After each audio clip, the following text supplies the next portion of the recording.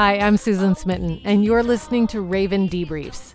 This is a show about how ecology, the law, and Indigenous justice intersect. Today we're talking to Nikki Iolo. She has been a wilderness guide and an environmental educator in the Nuu-chah-nulth territory of Clayoquot Sound for over 10 years. Nikki is currently overseeing the first ever Indigenous Storyteller Edition with TELUS Story Hive, a project to provide funding and mentorship for emerging Indigenous filmmakers in BC and Alberta. All of this while she pursues a PhD with a research focus on emerging visual media technology as it relates to Indigenous ontology. Before COVID-19 hit, Iolo played a key role in the occupation of the BC legislature as part of nationwide solidarity actions in support of Wet'suwet'en land and water protectors. We caught up with Nikki on the day that the book, Spirits of the Coast, was released. Iolo worked with diverse contributors, young and old, to explore the magic, myths, and ecology of orca whales, resulting in a gorgeous literary and artistic collection that honors and celebrates orca culture. We will save our waters, save them for our great-granddaughters, save them for our great-granddaughters' sons. Throughout the episode, you'll hear orca songs from the southern resident whale families and music by Ishka Peppermoth and Kinney Starr. Hey, hey, oh, oh. Nikki is in conversation with Raven's communication director, Andrea Palfreman. Hey, hey, oh, oh. No, we won't let our waters go. This is Raven Debriefs. Subscribe or leave us a review on iTunes or wherever you get your podcasts. Piali, Kwalitanetzik, and Niatoka Nicola Halika Sanchez Hood. My name is Nikki Sanchez. I am an Indigenous media maker, frontline activist, and a doctoral student at the University of Victoria. And I had the privilege of being the editor of Spirits of the Coast, an anthology of the southern resident orcas. And today is the official release day of the book. Woo! That's wonderful. I know, it's very exciting. Congratulations. I saw a picture of Jess holding it up in Belleville. Yeah. Oh, I am just so proud to have such an incredible diversity of voices represented. Certainly Jess Housty, who is health sick and has committed her life and work to land-based cultural revitalization in her community. Her contribution, I think, is profoundly moving and exquisite. And I've never been able to read it, even though I've gone through it dozens of times, without crying, because it's just so profoundly true and so deeply based on a health-sick understanding of interrelatedness and reciprocity between human beings and the land bases which sustain us. But those really beautiful kind of deep tears, it's like tears of beauty.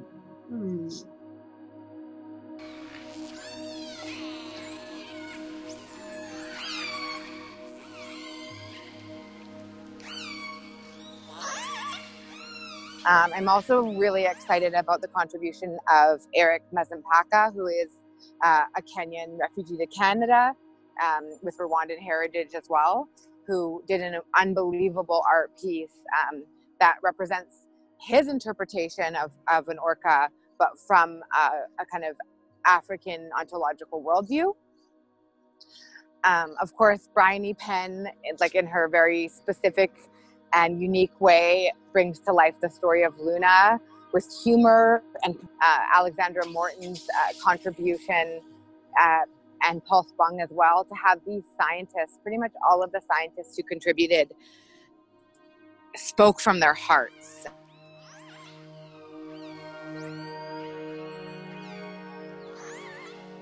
Tell me how it came to be that you thought this was a medium that would get the message out there. Yeah, so I mean, as much as I've been working specifically in Indigenous media and like frontline grassroots organizing in the last 5 to 7 years. I have a background in environmental science, as well as about a decade of guiding experience working with orcas, gray whales, humpbacks, and every other coastal species. So I was contacted by the museum publisher a year and a half ago to apply as the editor for this compilation. And the reason that they decided to publish this book is because the museum, the Victoria Museum, the Royal BC Museum, has created this unbelievable in-house orca exhibition that really focuses on the southern resident population and incorporates things like holograms and audio, so that the people who participate in the exhibition can actually have a very sensational and auditory experience of what it would actually be like to be an orca in a pod. And that was where the desire for the book came through, was just to have a companion to the exhibition. But ultimately, this book really stands alone because of the diversity of contributors, the use of art as a very specific tool to communicate relationships, reciprocity, and ontology. And then we also have some really incredible photography as well. So that is how the book first came to be. And it was really beautiful for me to be able to kind of marry my experience working on this coast as a naturalist and wilderness guide, as well as being an academic, and then also having a lot of experience in every form of media. And when you describe this book, you talk about it as an anthology, meaning that characters came together from all over, we'll call it orca territory, to share their contributions. Can you tell me about some of those incredible people who told their stories? Yeah, one of the things I feel so much pride about in regards to this work is that we brought together such a diversity of voices from age, expertise, cultural background. And so that includes everyone from Paul Spung, who now runs the Salmon Lab, to Alexandra Morton, who's done incredible work both with salmon and whale research on the coast, to people like Valine Jules and Jesse Housty, who are emerging cultural leaders and activists, as well as people like Bill Bissett, who is a very funky psychedelic poet. Margaret Atwood refers to him as her spirit animal. So you spent a lot of time out on the water looking for and hanging out with orcas. Are they communicating in artistic ways? I mean, they sing to us. They sing to one another. Yeah, I mean, that was one of the reasons why it was so essential for me that art be a focal point of this book, is because the ways in which orcas communicate so far expand beyond linguistic knowledge. The amount of gray matter that orcas have in their brains is like a numerous exponentially more than what humans have. And so their ability to communicate is on a sentient level. And so for that reason, I thought it was so important that we went beyond just articulating ideas about orcas and actually really utilizing a multitude of perspectives to explore human and orca relationships. And as I wrote in the introduction, this book is really about our experience as human beings with orca relationships, and the other part of the story is really just only orcas could tell that story because that's their story to tell. So this is really just a reflection of what it has meant for us as human beings to engage with our neighbors, the southern resident orcas.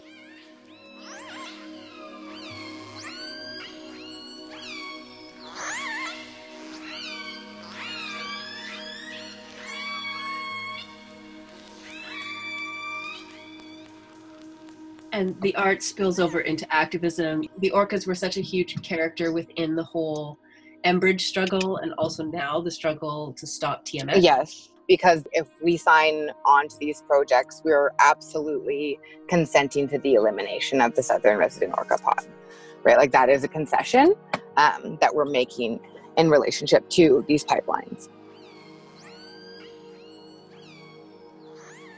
You and I met when we worked on a project called Orca Soundings. We made these puppets, and we carried them up Burnaby Mountain in protest Yes. of the Trans Mountain Project. Can you describe what it was like to be part of that pod, and maybe a little bit about how art as activism has threaded through your work? In the introduction of the book, I actually talk about Orca Soundings coming together, and as well as the adventures I had along Beaver Point with Brian E. Penn, experimenting with both broom, Scottish broom, and gorse as potential materials to construct our orcas with. And I really feel as though, you know, the way in which we came together as Orca Sounding was something that definitely put into motion my involvement with this project. People really have an intimate sense of their connection with orca whales. And so when we came together as Orca Sounding, we spent a day talking about all kinds of things. And ultimately, our conclusion was that we wanted to engage people through inspiration, through connection, and through love, rather than through fear and urgency and all of those things. And so we decided that art would be the methodology to do so. I think in general, just because of the world that we're currently living in and the many ecological challenges that we need to be innovative and creative about solving, we need to find ways to sustain our spirits and to sustain our energy and actually revitalize ourselves through this work, because it takes a lot from us and it's going to be a long process. And so both Orca Soundings as well as this book, Spirits of the Coast, really attempt to do that. They attempt to kindle our love, kindle our imagination, kindle our sense of connection as a tool to carry us forward to find innovative solutions for sustainability, both for orcas and for ourselves. Who will save our waters? Save them for our great-granddaughters. Save them for our great-granddaughters' sons. Tell me, who will save our waters? Save them for our great-granddaughters. Save them before all is dead and done. Hey, hey, oh, oh, oh, oh, please don't say no. This is Raven Debriefs. Subscribe, and we'd love if you would leave us a review on iTunes or wherever you get your podcasts. So your work also leads you to high and low tech places, you know, making orcas worth on one end of that spectrum. And on another end is, you know, working with TELUS and StoryHive and really indigenizing that offering. So my work with StoryHive was actually internally educating and decolonizing the StoryHive structure and programming itself, and then designing and guiding the first ever Indigenous Storyteller edition, which allocated about $1 million to 30 Indigenous filmmakers to make their content. What I was focused on was really trailblazing space to ensure that Indigenous creators could make their own content in their own way with their own voice without having to make concessions in regards to a production company that didn't necessarily understand their worldview or the way in which they wanted to communicate their stories. Why was that so necessary? So my first big media project was working on the Viceland series Rise. And in that time, I was living in Toronto, working in the Vice office, and attempting to make this what was initially an incredibly beautiful project, which was about Indigenous resurgence around the world, told by Indigenous people, with Indigenous people. And so that was myself and Jared Martineau who developed and created that project and then brought it into fruition with Vice. But the amount of racism, ignorance, and kind of cultural violence that we had to endure on a daily basis in order to tell those stories, and the extent to which we had to run interference to protect those communities from being harmed through the process of telling their stories was so devastating that when I finished working on that project, I kind of promised myself I would never again work for a non-Indigenous company or a non-Indigenous producer. And so to have the opportunity to work with TELUS to guide them, to allocate the funds, to give Indigenous filmmakers the agency to tell their own stories in their own way was exactly what I felt is most needed in the media landscape in Canada. So if you're working for a production company and you have executive producers and kind of corporate structure, it's always going to be giving you notes and redesigning your concept. And what we're seeing, in so many assets of our society, is that a colonial worldview and an Indigenous paradigm have many places that they cannot see eye to eye. And so when Indigenous people are trying to communicate their worldview, because the majority of non-Indigenous people actually don't understand it, there's so many times in which those messages are censored and minimized. And that's really why I believe very strongly that Indigenous people need to be able to make their own content with complete freedom. And in order to do that, they need to be able to access the resources and the funding to make that content.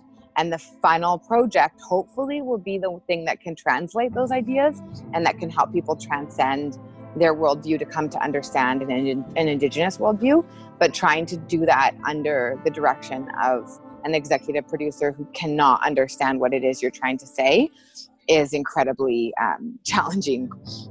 Those sometimes conflicting and sometimes just at odds worldviews play out in really violent ways in the world today, as we experience with the Wet'suwet'en uprising. Yeah. So what are you trying to do with Decolonize Together? Decolonize Together is a consultancy that I started with two other incredible Indigenous women, Siku Alulu and Carol Bilson. And it's a consultancy that works with everyone from TELUS to the David Suzuki Foundation, to big communications companies, to different wilderness resorts, where we really work internally with those companies to help them look at their internal structure, look at the ways in which colonized ideologies and white supremacy is making their program offerings inaccessible or hostile for Indigenous people, and then helping them to create programming that is truly decolonized and accessible for engaging Indigenous people. Because it's one thing, and we've seen this a lot with the kind of reconciliation mandate that has been put forward by both Stephen Harper and Justin Trudeau. It's one thing to talk about reconciliation, but you can't just say that you're going to enact reconciliation and then have a structure like the Canadian federal government or the RCMP that is inherently built on racism and subjugation of Indigenous people and the theft of land, and expect that suddenly everything is going to be okay and relations are going to be respectful. There's a lot of unlearning that needs to be done in order for those spaces to become truly equitable.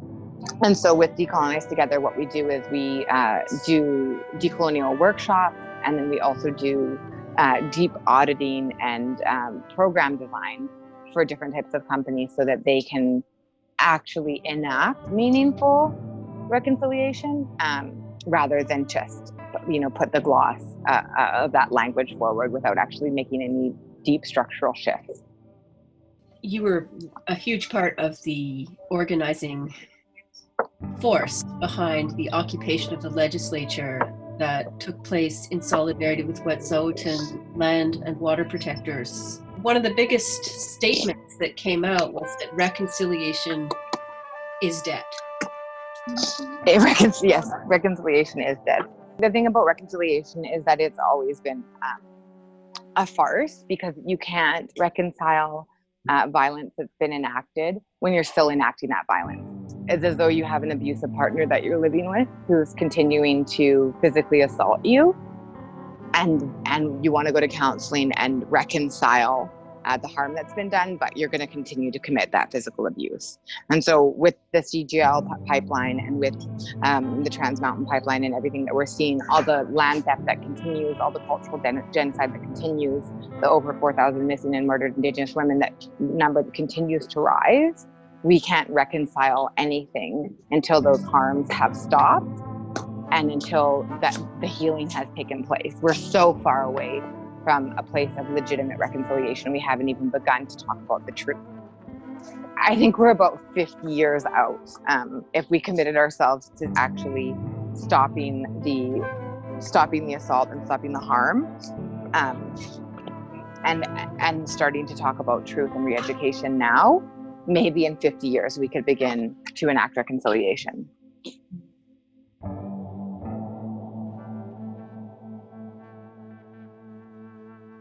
This week, an historic Memorandum of Understanding was signed between hereditary chiefs of Wet'suwet'en Nation and the Government of Canada.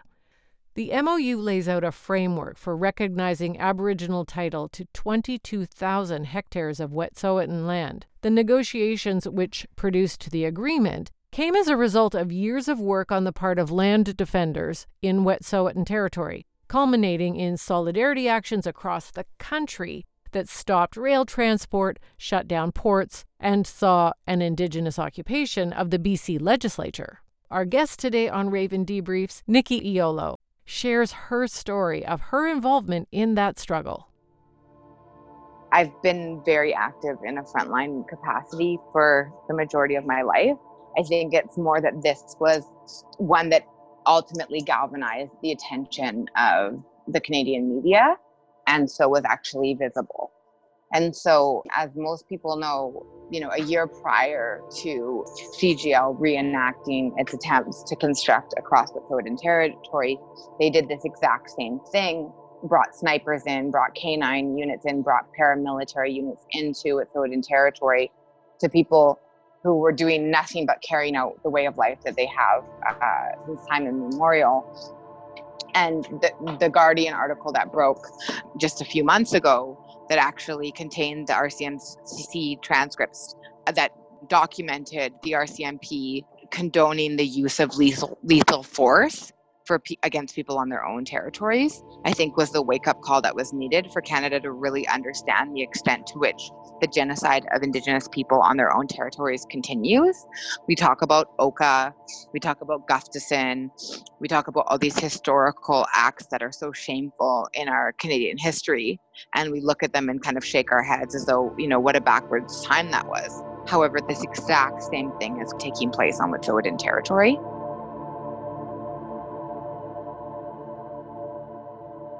You also stepped in a really powerful mentorship role. A lot of those folks who are on the legislature steps are brilliant young people. Can you tell me some stories of some of the flowerings that you saw there? So absolutely, I got to do some kind of media training and mentorship around communications with the youth. But the folks who showed up and really threw down at the legislature, everything that they brought to the table just came from their spirit and their knowledge and their cultural teachings. And I think that that's why it was so successful and so powerful.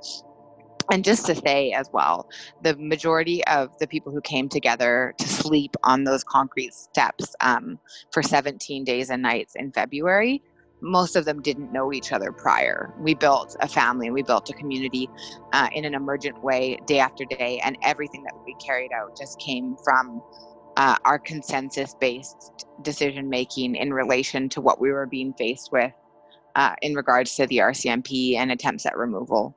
And what most people don't understand is that almost all of the young folks who were there sleeping on the steps of the legislature are law students or master's students or government employees. They're highly educated and they know their history and they know the history of Canadian treaty processes, and understand that ultimately Canada isn't even going to uphold its own commitments. I was happy to hear you say 50 years. I thought, well, okay, 50 years. You can continue to make progress. That's an optimistic estimate, but especially I think Raven understands that even when we do everything right, the outcomes are still not equitable. So what I wish more Canadians understood is that politicians and corporations have inserted themselves into band politics, and it's decades and decades of saying no, ultimately, usually before a community agrees. And when you're speaking specifically about CGL, communities were basically told they had no other choice. This pipeline was going through anyways, so they might as well sign on, so they'd at least have some say about which part of their territory is destroyed. And they were also made to sign non-disclosure agreements that basically means they are legally obligated to not be able to say a single thing in regards to this pipeline, and are actually compelled to go into the public arena and in support of it vocally. So the level of corruption that is being enacted in regards to these projects, first of all, reveals that we're living in an entirely petro state. And second of all, the tactics that are being enacted are actually mafia tactics in regards to the elimination of basic human rights that these communities have in regards to the outcomes of what the future of their land and culture is going to look like.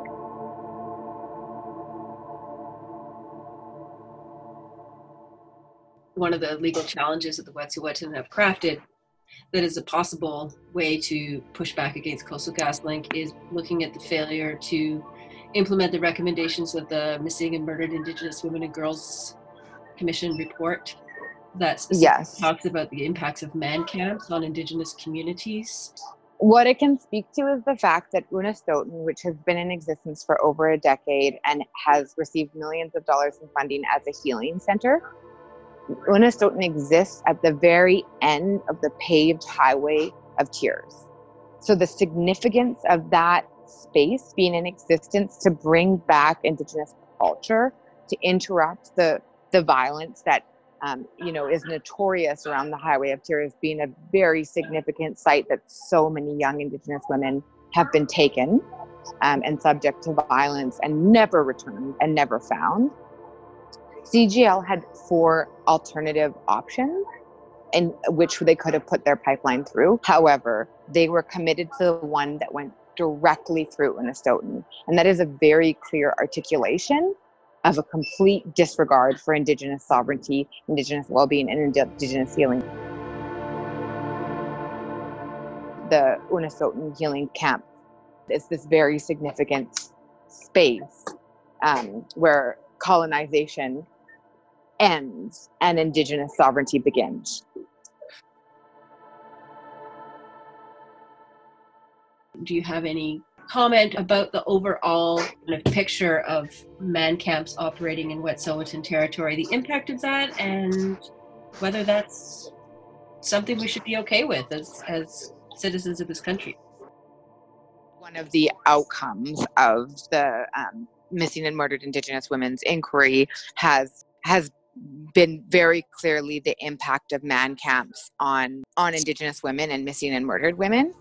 And so the fact that, just as you said, the Canadian government again is breaching its own recommendations and breaching its own orders to once again bring man camps into a very vulnerable area and potentially expose more Indigenous women to violence, not to mention they're doing so within the time of a pandemic when the rest of the country is on a lockdown, and they're bringing untested and unquarantined men in the hundreds out to these remote locations, exposing them to the most vulnerable community. Really goes to show how little regard there is for Indigenous life from the Canadian government or these corporations.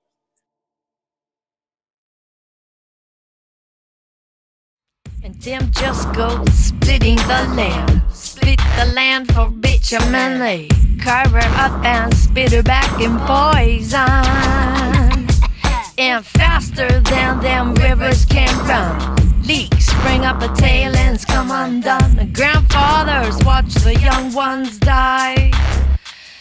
Oh, well, water catches flame, water's catching flame, water's catching flame. My oh my. It's discouraging to be a settler in this country and to hear that the way forward that's being sold to us under the guise of the reconciliation industry is really not it. What, aside from the personal work of decolonizing, can we do as contributors to, beneficiaries of these institutions that just don't seem to be getting it and don't seem to be willing to share or give up or rearrange power? Especially in this moment, more than ever, we're being shown on a global level that we don't have an option regarding how we choose to move forward. Our planet is now instructing us that absolutely everything about the way we've been running our global economy and culture is not sustainable. And whether we decide to change it or whether we're forced to, because of pandemics, wildfires, environmental catastrophes, we don't have the autonomy or the agency to decide what the way forward looks like. Right now, it's about adaptation in response to what our Earth is telling us. Hey, we will save our waters, save them for our great-granddaughters, save them before all is dead and done. Hey, hey, oh, oh, no, we won't let it just be so. Ultimately, one of the most encouraging things that I experienced with the legislature occupation was the fact that hundreds of settler people came out to spend the night on cold, rainy February nights, sleeping just on a bed mat and sleeping bags on the concrete to be in solidarity. That thousands of people came out the day of the throne speech to shut down the legislature. What really, really lifted my heart and gave me hope was the fact that 8 years ago when Idle No More was happening, I stood on those exact same steps. And the numbers were a fraction of that. And the majority of the people who came out were Indigenous folks. Whereas now I believe that settler Canadians are really coming to understand the harms that they've been complicit with and are actually willing to stand up and do something about it.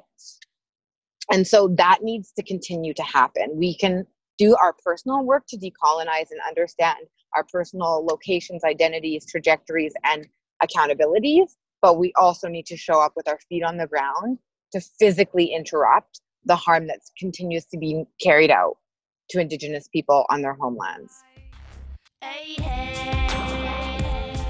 You inspire so many people in the work that you do. And Nikki, who inspires you? I think it's really important to always look up and always look down and remember that we're part of a legacy and we're part of a lineage. And so I look to women like LaDonna Brave Bull Allard and Pua Case. LaDonna, who started Sacred Stone Camp at Standing Rock, and Pua Case, who has been leading the protection of Mauna Kea on the Big Island in Hawaii. And I also look at the next generation that's coming up beside me, to people like C.M. Hamilton and Takaya Blaney, who are absolutely coming from a place of deep cultural groundedness and are unapologetically demanding their birthright and demanding that the future going forward does not look like the violence that it has been maintained through the past. And so I'm incredibly inspired when I look in both directions and have a lot of hope. And I mean, I have to say that is primarily Indigenous women and two-spirited people who are leading those movements with so much conviction and so much heart and so much courage. And so I draw just an immense amount of humility and inspiration when I sit and listen and learn from those folks. Hey, we will save our waters, save them for our great-granddaughters, save them before all is dead and done. It's been incredible hearing your teachings as you carry them, but also as you live them every day. So on behalf of the Raven community, really grateful for your guidance and direction for each and every one of us. Thank you so much, Nikki. Likewise, Andrea, I really appreciate the good work that you do, and I know the level of your both personal and professional commitment to this work, and also really appreciate the ways in which Raven has shown up in solidarity with Indigenous communities. May it continue. I think that our occupation of the legislature is just the very beginning of what Indigenous frontline movements are going to look like in the generations to come. Well, we so look forward to the moment that we can organize again in the streets for real and start relaunching some more stronghold concerts and gatherings. Absolutely. Feeling so triumphant, we're not upset. The unrest is a key to the success, and success decompress. My life's blessed when blades press.